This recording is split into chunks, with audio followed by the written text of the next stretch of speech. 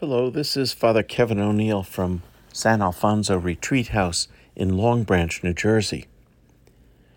I lived in Washington, D.C. for many years, and I used to get the impression from some members of both political parties that if a member of the other party did anything, no matter how good it was no good. Their antipathy for one another either blinded them to the good that the other was doing or would not permit them to even acknowledge it. Sadly, it seems to be the case still today. In today's gospel passage, Jesus is criticized by religious leaders. He had performed the miracle of expelling a demon which made a person unable to speak. And the religious leaders accused Jesus of working with the devil himself.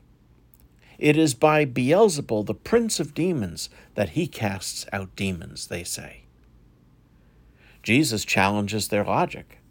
Why would Beelzebul work against himself? But logic won't win that argument, because the leaders are dead set against Jesus to begin with. No good that he does will be recognized as such. They have so hardened their hearts against him. And Jesus addresses this as well. He says basically, I'm greater than Satan. It's by the finger of God that I do what I do. Open your hearts and receive me.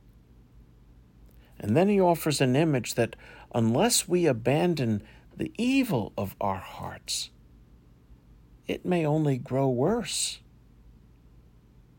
One of the truths, if you will, about us believers, as individuals and as a church, is that we are at one and the same time saint and sinner. Sometimes I think we activists a much sharper divide, where often enough we place ourselves on the saint side and see the sinner in the other, see evil in another. But we are saint and sinner.